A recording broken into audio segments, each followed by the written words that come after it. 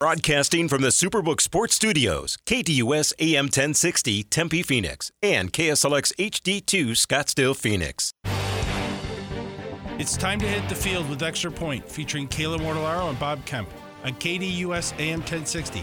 Tweet the show at KDUS AM 1060 or give us a call at 602-260-1060. The snap is back. The hold is down. You can't miss with this combination. And the Extra Point is good.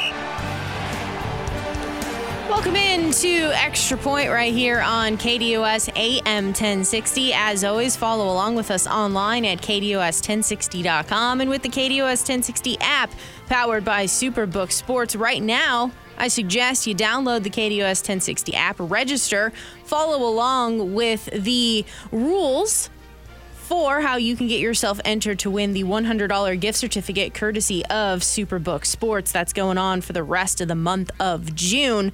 It is Wednesday. It is June 21st. Bob Kemp, Kayla Mortellaro with you up until noon today, as we typically do. Mondays, Wednesdays, Thursdays, and Fridays. Let's get things started here with the poll questions, and we'll start with the KDUS1060.com poll question, which is DeAndre Hopkins good enough to boost a contender into a conference championship team? Bob caught up with Josh Alper in the previous hour to talk about this and more around the NFL. You can always podcast over at KDUS1060.com. And the masses are now in a 50-50 split here between yes and no. All right. Maybe that's a good question. I think, by kind of addendum answer to this, he most recently visited New England and Tennessee. And I don't care if it's Hopkins or Dalvin Cook or both or whatever. I don't think either of those teams are NFL Super Bowl level teams, even with those guys on their roster. We'll answer the question in totality around 11:30 today. Flipping it on over to Twitter at KDUS AM 1060. Who is the best AFC team heading into training camp? And surprised it remains this way, as the options, of course, Buffalo, Miami, New England, and New York. And Buffalo continues to lead the way at 100% of the vote. Yeah, where are the swamps of Jersey people here? Man, if you told me it was going to be 100% of the vote, I thought it would have been the Jets. But maybe somebody... or everybody, possibly, has realized, well, Aaron Rodgers might still be good. I'm not so sure about that. But even if he is, he doesn't have an offensive line in front of him. So maybe that's why there's no Jets love. I'm curious to see how much just being rejuvenated helps improve some of the physical decline that we saw. That maybe there was a combination of just kind of blah, the team, and some physical decline last year for Aaron Rodgers. I understand that theory, but whether you're enthused or not, if you're parallel to the ground, it's really hard to make a pass or complete a pass. I agree with that, yes. The only one that I know who can be parallel to the ground and complete a pass is Patrick Mahomes. Yes, absolutely. I knew that was coming. Yeah. Speaking of which, I saw this I think he prefers to be parallel to the line of scrimmage or something. So, yeah. He might. The upward pass is just too boring for him. Yeah, and he still throws like 40 yards down the field, even if he's not even set up to throw it 40 yards down the field. An absolute dart on target with velocity parallel to the ground, yes. Yeah, no problem. I had actually completely forgotten about this, that Netflix was going to be doing a series called Quarterback that was following a bunch of different quarterbacks around from this past NFL season, and one of those is Patrick Mahomes, and I happen to see that that's coming out here in July soon, so I'll have something to watch in July. I'm just curious to see how that all unfolds. It's going to be with Patrick Mahomes, Kirk Cousins, and then Marcus Mariota as well. And Kirk Cousins, really? I know, but at least that's going to draw ratings. Kirk Cousins, okay. I'm sure part of the Mahomes thing will be, he played in this charity. He actually is part owner of the Royals, so that's part of the deal here. But he played in this charity softball game before a Royals game within the last couple of weeks, and was just, obviously his dad played Major League Baseball, and he has a baseball background also. The current Mahomes. But he stole. I saw some highlights. I mean, my God, he's got serious baseball skills. He wasn't even pitching as a hitter. So the release date is going to be July 12th, and then it's coming to you from the same group of folks that put together Drive to Survive, the F1 series, as well as Full Swing, and then there happened to be a tennis-themed one with Breakpoint as well. But maybe the Kirk Cousins drama is going to be drama because of all of the one-score games, one-point games that they won last year. Okay, I don't think they're going to have those this summer. Oh, I guess it's since last year. You said. Yeah. So yeah, okay, I guess. And he did actually make a lot of winning plays in those little close games. He seriously did. So we'll see how that all unfolds, but that just got me thinking about that upcoming here in July. Speaking of July, did you know it's the first day of summer today? Now that you bring it up. Yeah, I just looked at my, June 21st. Yeah, okay, I remember that from back in the day when somebody told me that before. Yeah, we've been experiencing summer for a while, and then I think next week we're really going to experience summer with 115 supposed to grace our presence. I thought it was kind of hot yesterday. I was out and about doing some errands and so forth yesterday, and getting out of the car, I remember this is a little hotter than it's been. so we'll see. And usually I don't care how hot it is, quite frankly. So I just remember back that I'm not scraping it. I've said this, I've mentioned this line for 20-something years.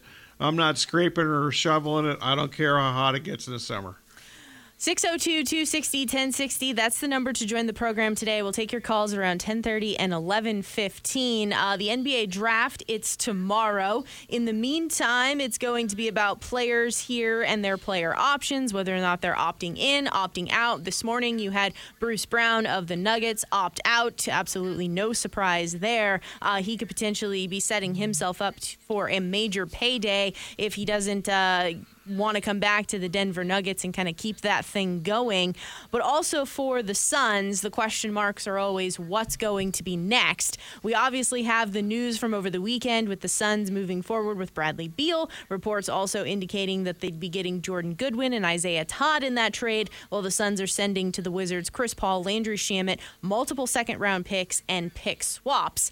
The immediate reaction from most national people in the instant reaction grades is that the Wizards lost the trade and the Suns won the trade. That the Suns anywhere were getting from a B plus to an A minus in return with Bradley Beal joining the Suns. But one person who we have highlighted a lot on this show is John Hollinger of The Athletic. Obviously, his background being in front offices with the Grizzlies, just his ability to kind of convey different things in regards to the cap, free agency, draft.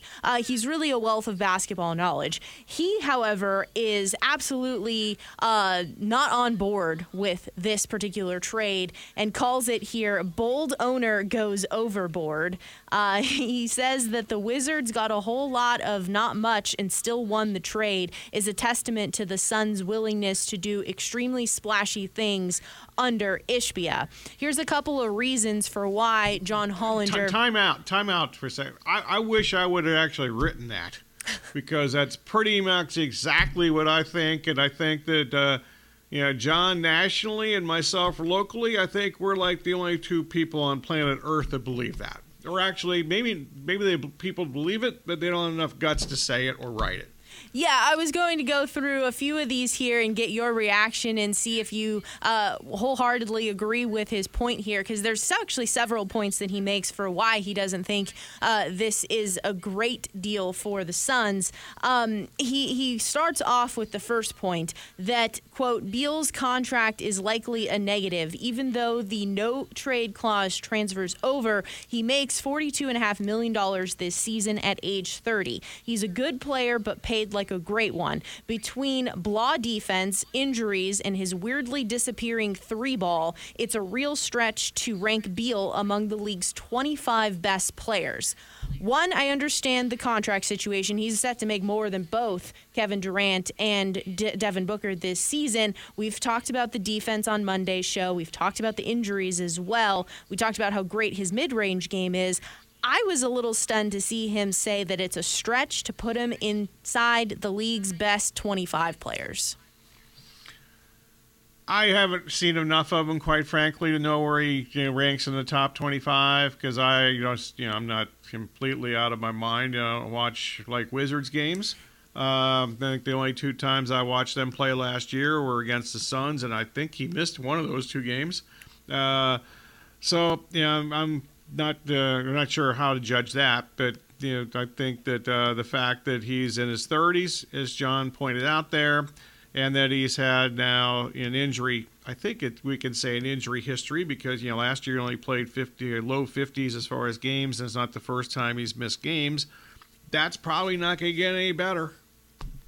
He also continues on here to say that Beal and Booker starting, it either forces Booker into being the full-time point guard or one of the two being a full-time wing stopper. And I kid you not, in all capital letters, he writes LOL on the second one in referring to one of the two being a full-time wing stopper. I totally agree with that. And I think that one of the biggest fallacies during the Suns postseason is that Booker suddenly became a good defensive player. He made a few good defensive plays in a couple of games, but he didn't stop anybody on a consistent basis. How did he do against Jamal Murray? And some of it was him. Some of it was, a lot of it was other people too. But this idea that he's a suddenly anything above average defensive player is hilarious to me. Hollinger then talks about Ayton's trade value and that it isn't huge with the lack of center emphasis in the league. Also, centers that are making $30 million a year like Ayton is. He goes on to say that how will Ayton's trade value improve if he touches the ball like 4 times a game? I wish I would have written or said that too. And I'm an Ayton supporter. The only one, I think, in Maricopa County. But I think that all of that is accurate. So I wanted to take a second to talk about DA and the potential trade scenarios here. And from our perspective, do we think that the Suns have to trade him? Is this a must situation before they head into the season to move on from Ayton? Or does he have a role, and does he have a valued role on this team? Okay, that last series of questions, I'm going to throw that back to you, and you can answer that yourself. I don't think there's any deal that the Suns can make, whether it's Ayton or not, to add any. I can't imagine a deal that would get any kind of return that would improve their bench, which is pathetic right now. The bench. So answer your own question. I'm not in the camp that DA has to be traded. I do think it's worth exploring to see if you can get something in return, because you look at this deal. I know that Hollinger is on the side of that the Wizards won this trade, but if you're just looking at like player for player, what the Suns were able to get back certainly was much better than I think they are giving to the Wizards. So potentially there's something out there that maybe might surprise us with what the Suns could get in return. But I am not of the mindset that he has to be gone in order for this team to move forward to start the season. I'll disagree with one thing that Hollinger's come up with here. I don't think anybody won this deal. I know that the Suns are going to have a victory parade here. The same people that told me after the Durant trade that there's going to be a parade.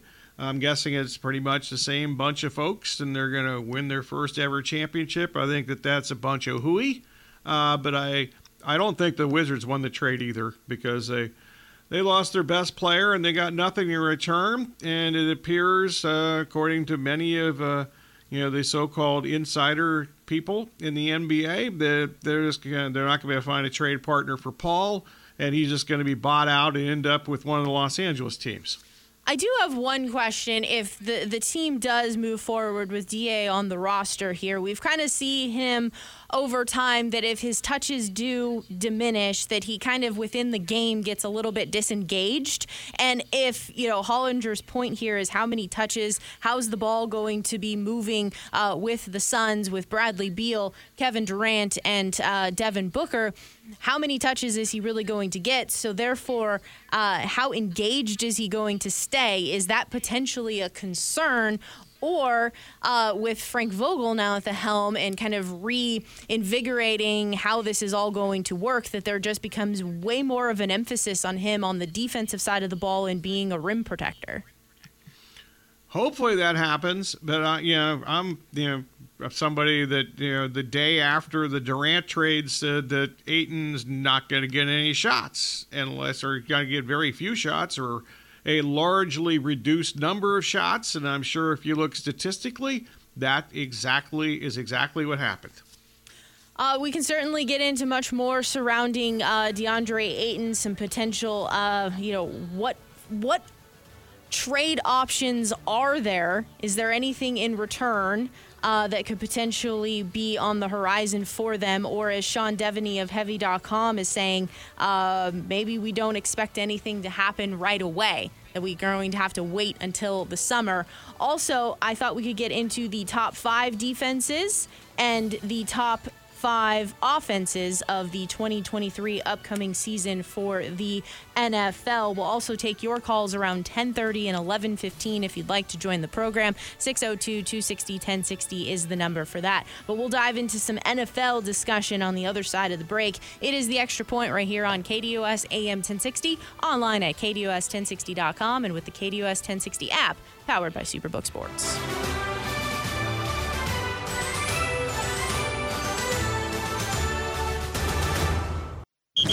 Have you downloaded the KDUS 1060 app yet? Download today and get all of your favorite local and national shows right on your phone.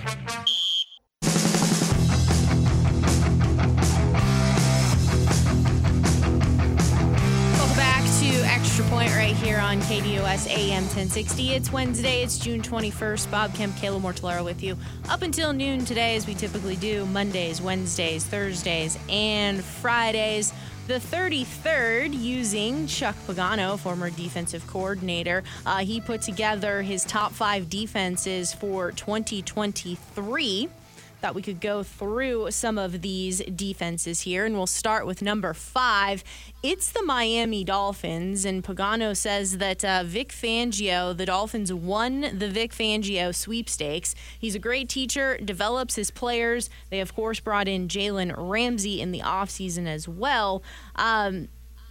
Certainly, they're making the moves to make themselves a better defense. Now it all has to come to fruition this season. Yeah, acknowledging Fangio's had success, I think bringing in Jalen Ramsey has a whole lot to do with any improvement from the Miami defense than Vic Fangio does. Number 4 on this list is the Cowboys. Having Dan Quinn stay for a 3rd year is very important to the reason why he has them listed as number 4. You look at what they did statistically last year, 5th in points allowed in 20.1 points per game, and 1st in takeaways with 33 for the season. They also upgraded at corner. Well, actually, let's have a conversation about that. Is this an upgrade? Stephon Gilmore, just where he currently is at in his career. We know what he's been capable of doing whether it be with the Bills or whether it be with the Patriots, but last year with the Colts and now he's off with the Cowboys. Is he still capable of being an elite corner? That's a really good question. I don't know. I think just as importantly to me is, I know they have Diggs on the other corner, and he gave up a ton of big plays the last 2. He's gambles on every pass that's thrown his direction, and sometimes it works out for him. Seemed like last year it worked out less for him than it did during his rookie season 2 years ago. Yes. In addition to that, the Cowboys drafted Mozzie Smith to help with the run defense because that was an area of concern for the Cowboys defense. Much better pass defender and getting after the quarterback than the run defense. Yeah, the Mozzie Smith thing, I'm curious about this. I mean, obviously, I pay attention to Michigan football a lot, being born in Columbus, Ohio. And he was number 1 on Bruce Feldman's Freaks list before last season in college. I knew who Mozzie Smith was before that. I watched Mozzie Smith play, and I think Michigan, I thought, had a couple of defensive linemen last year, just based on last season, that were better than Mozzie Smith was. I think that's fair. Number 3 on this list is the New York Jets. They finished 4th in points allowed at 18.6 points per game, and they ranked 10th in sacks. They have a lot of speed, can get after the quarterback, and of course we know about Sauce Gardner as well as DJ Reed at the corner position. I'm all in here. I mean, I've been knocking the Jets' offensive line and will continue to do so because I can't imagine a scenario where their offensive line's going to get any better before we get to the start of the season. But their defense, I mean, if anybody tries to knock the defense, I think they're crazy. The one thing that is of some concern is that Quinnen Williams didn't show up for minicamp, and there is speculation that he's not going to show up for training camp. So Sauce Gardner here, what he was able to accomplish last year, all done as a rookie. We often talk about quarterbacks that take us by storm in their rookie season, and then there might be some regression in year 2. Can we kind of say that is something we've seen at the corner position as well, or have we never really seen a corner have as much success and be as good as he was as Sauce Gardner was? Yeah, I like Sauce Gardner when he was at UC, at Cincinnati in college. I liked him last year. But I think the unsaid thing about the Jets' defense last year is the improvement that their front 7 made. And anybody that plays in the defensive backfield, whether it's safety or corner, their job is much easier if you have a strong front 7. And the Jets' front 7, I don't know who grades these things, or I assume somebody does, but I would imagine their front 7 was like the most improved in football from the year before. Number 2 on this list here is the Eagles. Considering how many players were expected to leave in free agency but didn't, that leaves the team in some good shape. They lost Jonathan Gannon, though, but they brought in Sean Desai to be their next defensive coordinator, drafted Jalen Carter, drafted Nolan Smith. They also are going to have Keely Ringo and Sidney Brown added to the defense, according here to Chuck Pagano has him as number 2. Yeah, I'm with all that. I mean, I'm curious to see who's number 1 now. But the Ringo thing, he's from Scottsdale, Saguaro, and he had, I think it's safe to say, I know Georgia won a national championship and he made some plays, but he didn't play nearly as well last year at Georgia than he did the year before. And there were a lot of, he was not like a first-round pick. It was assumed since he got out of, he might have been considered a first-round pick when he was playing at Saguaro High School. But I think his level of play is suspect at this point in the NFL. I don't even know if he's anything other than a nickel corner in the NFL. Probably no surprise here. Number 1 is the 49ers. Last year, they were ranked number 1 in yards allowed at 300.6 points per game, number 1 in points allowed at just 16.3 points per game. They added Javon Hargrave. They are transitioning, though, away from D'Amico Ryans to Steve Wilkes, but they do have, according to Chuck Pagano, speed at all 3 levels of the defense. Agree with that. I do think there's some questions still in the secondary, which, if they certainly, I mean, it's hard to say that, you rip the secondary that much and say they were the weak link because, they have the best linebackers in the league. And as you mentioned, they've added to the already good defensive line.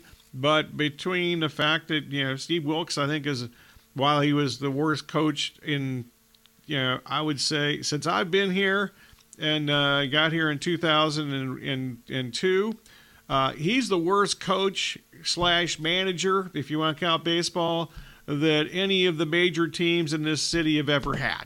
But he was just completely in over his head as a head coach. But I think a lot of people think he's a good defensive coordinator, but D'Amico Ryans seemed to get the most out of a very talented group of players. If you were to look at this top 5, would there be any teams that you would take out and replace? No, I think that's pretty fair. I mean, I'm not sure who I would replace them with. I'd have to maybe, study some rosters closer than I'm trying to do right now. So I think that sounds fair. There's nobody. Let's put it this way: there's nobody in that list that I thought really. So we're good. The only two teams that I could possibly make arguments for, but then I think you can poke a lot of holes in it, would be the Cincinnati Bengals, but you lose your best defensive player in the offseason, and then the Buffalo Bills, but they also have a lot of question marks as well on the defensive side of the ball. Yeah, I maybe could make a better case for the Bengals, but losing Bates is a big deal.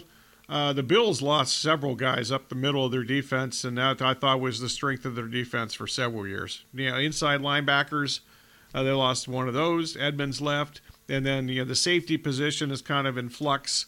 That I thought that those guys were all four of those guys. If you count basically the two inside linebackers and the two safeties. I know that they weren't all healthy last year. But Milano and who was tremendous, and Edmonds and the safeties. Like I said, they weren't healthy last year. But when healthy, I think that those were the four best players on one team at those positions of any team in the league, and that is completely different heading into the season. I don't think they really deserve. At least I wouldn't rank them as a possibility to be in the top five. But maybe the Bengals. But the Bates thing is, I don't think they have sufficiently replaced him. They're going to try a rookie, right? So we'll see how that goes. Now that I'm looking at this, just thinking about it, I don't know. I don't see them replacing any of the top five either. The Seahawks. No way.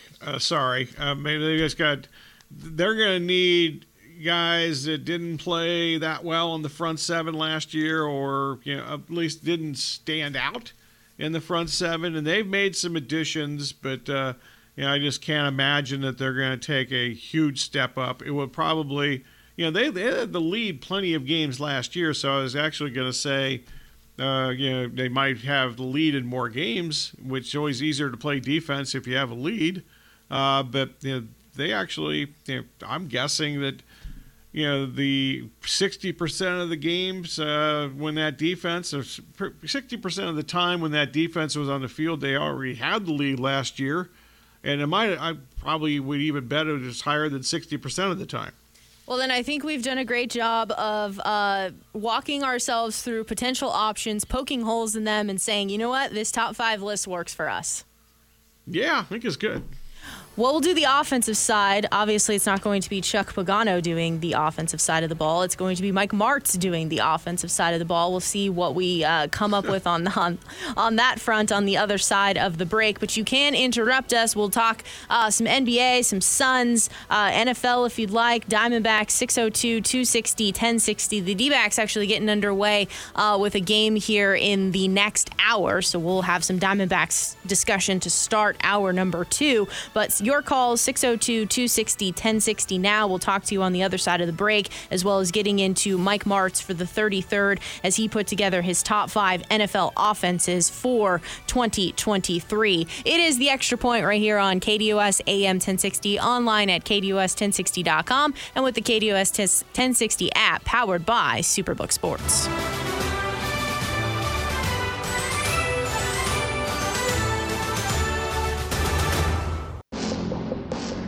Gottlieb Show, Monday through Friday, 1 to 3 p.m. right here on KDUS AM 1060.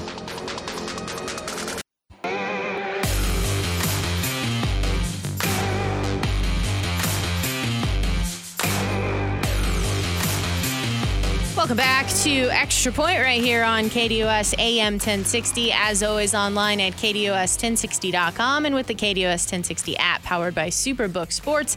He is Bob Kemp. I am Kayla Mortellaro with you up until noon today, as we typically do Mondays, Wednesdays, Thursdays, and Fridays. 602-260-1060 is the number if you'd like to join the program. We're continuing some NFL discussion. We just wrapped up the 33rd's Chuck Pagano's top 5 defenses heading into 2023. 5 Dolphins, 4 Cowboys, 3 Jets, 2 Eagles, 1 49ers. Flipping it now to the offensive side of the ball, and it's Mike Martz for the 33rd, putting together his top 5 NFL offenses. Let's go with number 5 here, and he has listed the Buffalo Bills, but he has a caveat here that they could fall out of the top 5 this year, that time has caught up to the offense and they put everything on quarterback Josh Allen. They need to go back to running the football and doing it better and more efficiently, need to mix it in with the passing game.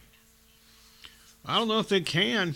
I mean, I'm sensing, just maybe guessing, that I'm going to have a theme here, because I think some of the offensive ratings, and I don't know if we'll find out if this is the case with Martz or not, but offensive lines are kind of overlooked.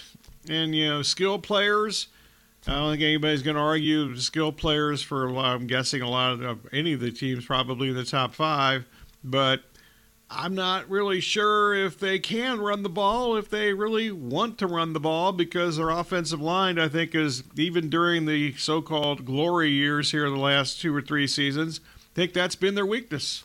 I'm going to get us sidetracked a bit here, but you mentioned about offensive lines being overlooked, and I'm curious to know the perception of the offensive lines, if it's something that's overlooked because the college game is a bit different and there isn't such an emphasis on learning some of the techniques there and the fundamentals from an earlier age at the college level transferring over to the NFL. And then if that previous, I guess, instillment of fundamentals isn't quite there, then the next level of bringing in some real big offensive line coaches to kind of coach up these younger NFL players, if that's what's not really being developed then at the next level. I'll take it even further. I mean, I think this all starts in high school or before. How many high school offenses? And I don't watch a ton of high school football games, but does anybody not run a spread offense? Does anybody actually have, an offensive line where you don't have, offensive lineman upright at the start of the snap of the ball, at least not in 3-point stance or whatever. So I think it starts there. And I've heard plenty of college coaches talk about, Bruce Arians used to talk about this when he was here, that, the developing offensive linemen is more difficult than it ever was previously, because they just don't run standard NFL-type offenses at the high school or college level anymore. And when I'm thinking about like offensive line coaches that have been dubbed gurus, obviously with the New England Patriots and following that team more closely, Dante Scarnecchia, and how he wanted to retire. The offensive line went into the toilet after he retired, and they dragged him back for another couple of years. But just kind of like that emphasis, you don't really hear it talked a lot about on NFL teams about this is what we need to do, whether it be to kind of help cover things up schematically, but then also trying to get those fundamentals to a whole new level to make the offense work in unison. I've just never really thought about this next thing before you just mentioned that about Scarnecchia, but is there like anybody that's a young offensive line guru coach? I don't know of one off the top of my head. I can't think of one, no. It's all guys that were around 100 years ago, and the game was totally different then. Getting us back on track here. Well, actually, one more thing that got us off track. Do you think that has something to do with maybe a shift in just analytical philosophy as opposed to we are going to just bully you in the trenches? I really don't. I just think it has everything to do with, how many colleges actually don't run spread offenses to some extent. Alabama run, remember they used to do I'm going to use the 3 yards and cloud of dust thing from 100 years ago. But, Nick Saban no matter how many offensive coordinators he's gone through, and he's gone through many of them, he has changed some, and but he still prefers to run the ball. I'm guessing that they've developed offensive linemen as well as any team and any college team or any college program in the last 10, 15 years. But there aren't many programs like that, and he has changed considerably, and he realized that you just couldn't do that entirely, that you have to have some kind of passing game, and he's obviously he's recruited quarterbacks, whether it be Hurts or Tua or obviously Bryce Young, that have more skill sets to the current college game that's kind of just everywhere. Do you think you can give, I guess, Lane Kiffin some credit for that kind of turn in philosophy with Alabama? Some, a little bit, but it was even going on. I forgot who the guy was before Lane Kiffin was there. I lost track of all my offensive coordinators at Alabama over the years. But like I mentioned, they went through several for a bunch of. He's part of it for sure. But I thought there was a guy even there before Lane. So. But even when Lane was there, it was run first. They didn't have the great quarterbacks for the most part, unless it was the last year or two that Lane was there. So it was still running the ball first and playing defense and great special teams at Alabama. That's how they won for many years. That's how college football teams won for like 100 years, or maybe a little less than 100, but not that, maybe 50 years. Getting us back on track here, we're talking about Mike Martz. You got me going here. I Sorry. know. It's good, though. Mike Martz from the 33rd put together the top 5 NFL offenses, and we started with number 5 with the Buffalo Bills. Moving on to 4, he has listed here the Philadelphia Eagles. They are a system team on offense, and that's okay, according to Martz. Do what they do every week, and they do it really well. Yeah, I'm also, if you count the offense, now this is a team that has a tremendous offensive line and still, and with Kelsey staying, it seems like they've been able to keep those guys intact.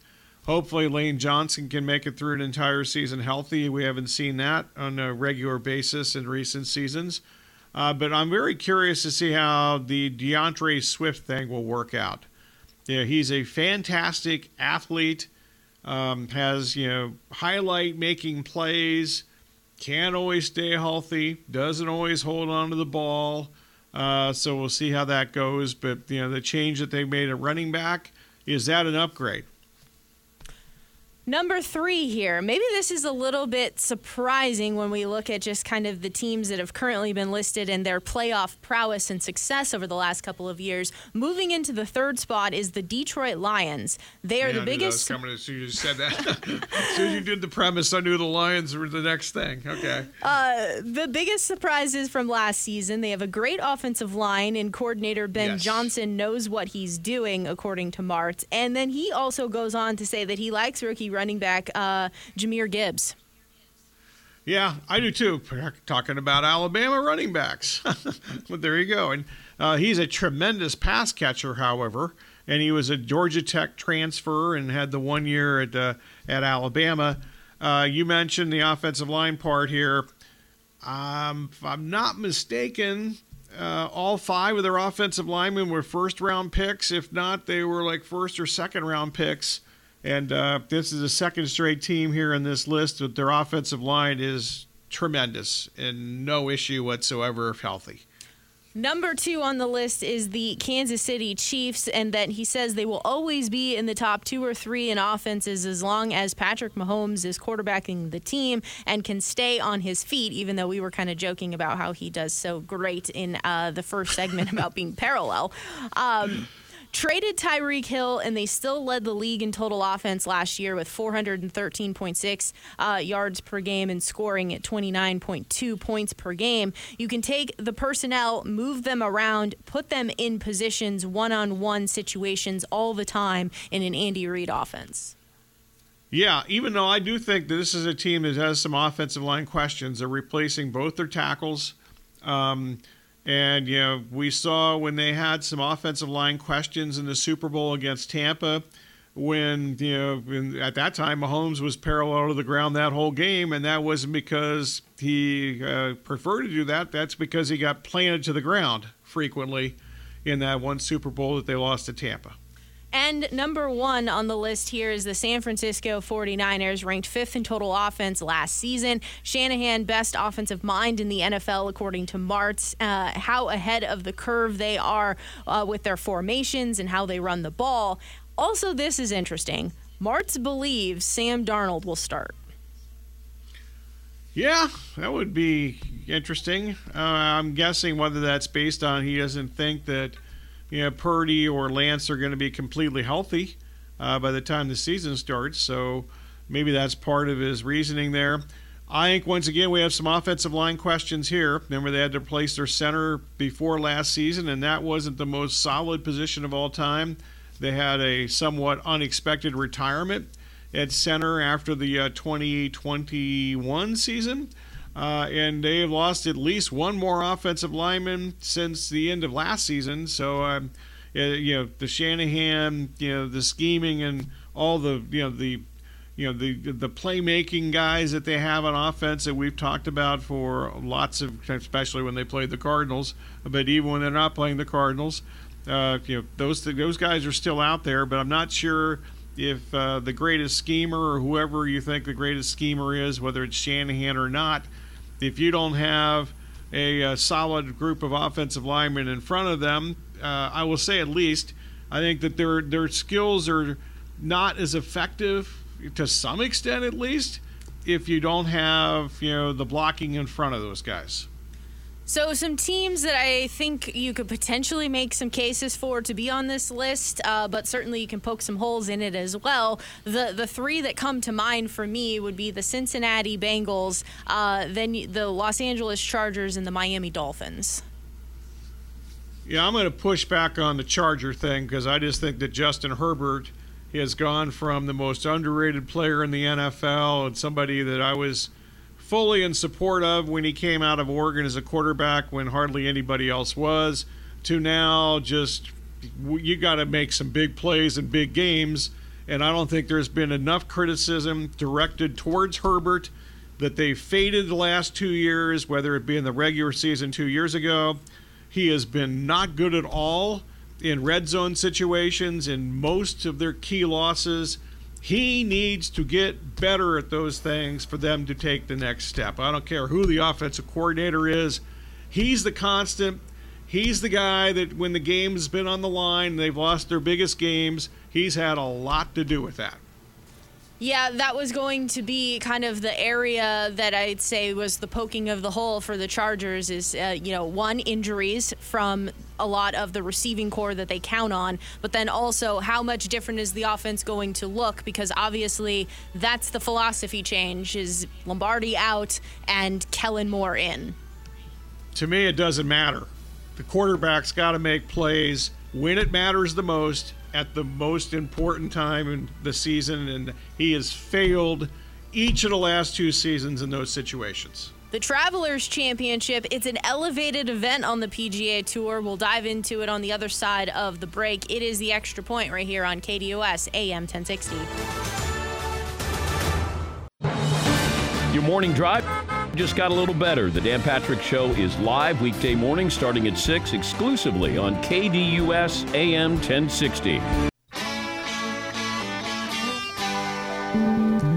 Putting World, located in Scottsdale, 16259 North Scottsdale Road. They're open Sunday through Thursday, 10 a.m. to 10 p.m. Friday and Saturday, 10 a.m. to midnight. Great food and drinks at Bar 19. They can provide you some help with your putting stroke, get you fit into the right putter with the performance studios and all the technology and coaches you can imagine. And with the heat coming, and it's coming fast, the first day of summer is here. Get out of the heat and enjoy some bragging rights with friends and family with Putting World. Check them out at puttingworld.com. The PGA Tour has moved. We were there a week ago today. We were. It was very fun. It was a lot of fun. Interesting place. Yeah, the technology just is amazing. The putting surfaces are fantastic. I know I couldn't get you out there on the putting course, but I went around it. Had some fun doing that. Shot under par, shot a little 5 under, so that was fun. And all right. Yeah. So, it was good times. So you can go yourself. We'll have a $50 gift certificate available to you. Not quite yet, though. The Travelers Championship on the PGA Tour, it is coming to you from the New England area, being played at the TPC River Highlands. It's a par 70, 6,814 yards, bent grass for the putting surfaces. The PGA Tour made this an elevated event. Interesting because it's making for trying to figure out what direction to go in terms of who sets up well for this. A bit challenging because you're coming off of a U.S. Open, so maybe some of the top players that were in contention are a little fatigued, mentally fatigued as well. So you just kind of have to figure out where to go on that front. In addition to that, this course, when you look at the data, when you look at the statistics, it doesn't favor a particular type of golfer. It doesn't favor a short hitter. It doesn't favor a long hitter. It doesn't favor anybody in particular, which makes for a great leaderboard. It makes for a great lot of fun. But when trying to figure out what to do betting-wise, you're thinking to yourself, oh my gosh, where do we go? We're going Colin Morikawa, 25-1. He's playing a little bit better golf. The question marks are always with the putter, but it looks like the approach game is starting to improve itself. Tom Kim, top 30 at plus 155. We're also going Harris English, top 30 at plus 155. And Keegan Bradley for a top 30 at plus 190, sticking with his New England roots. We'll save the $50 gift certificate to Putting World for hour number 2, which is coming up on the other side of the break.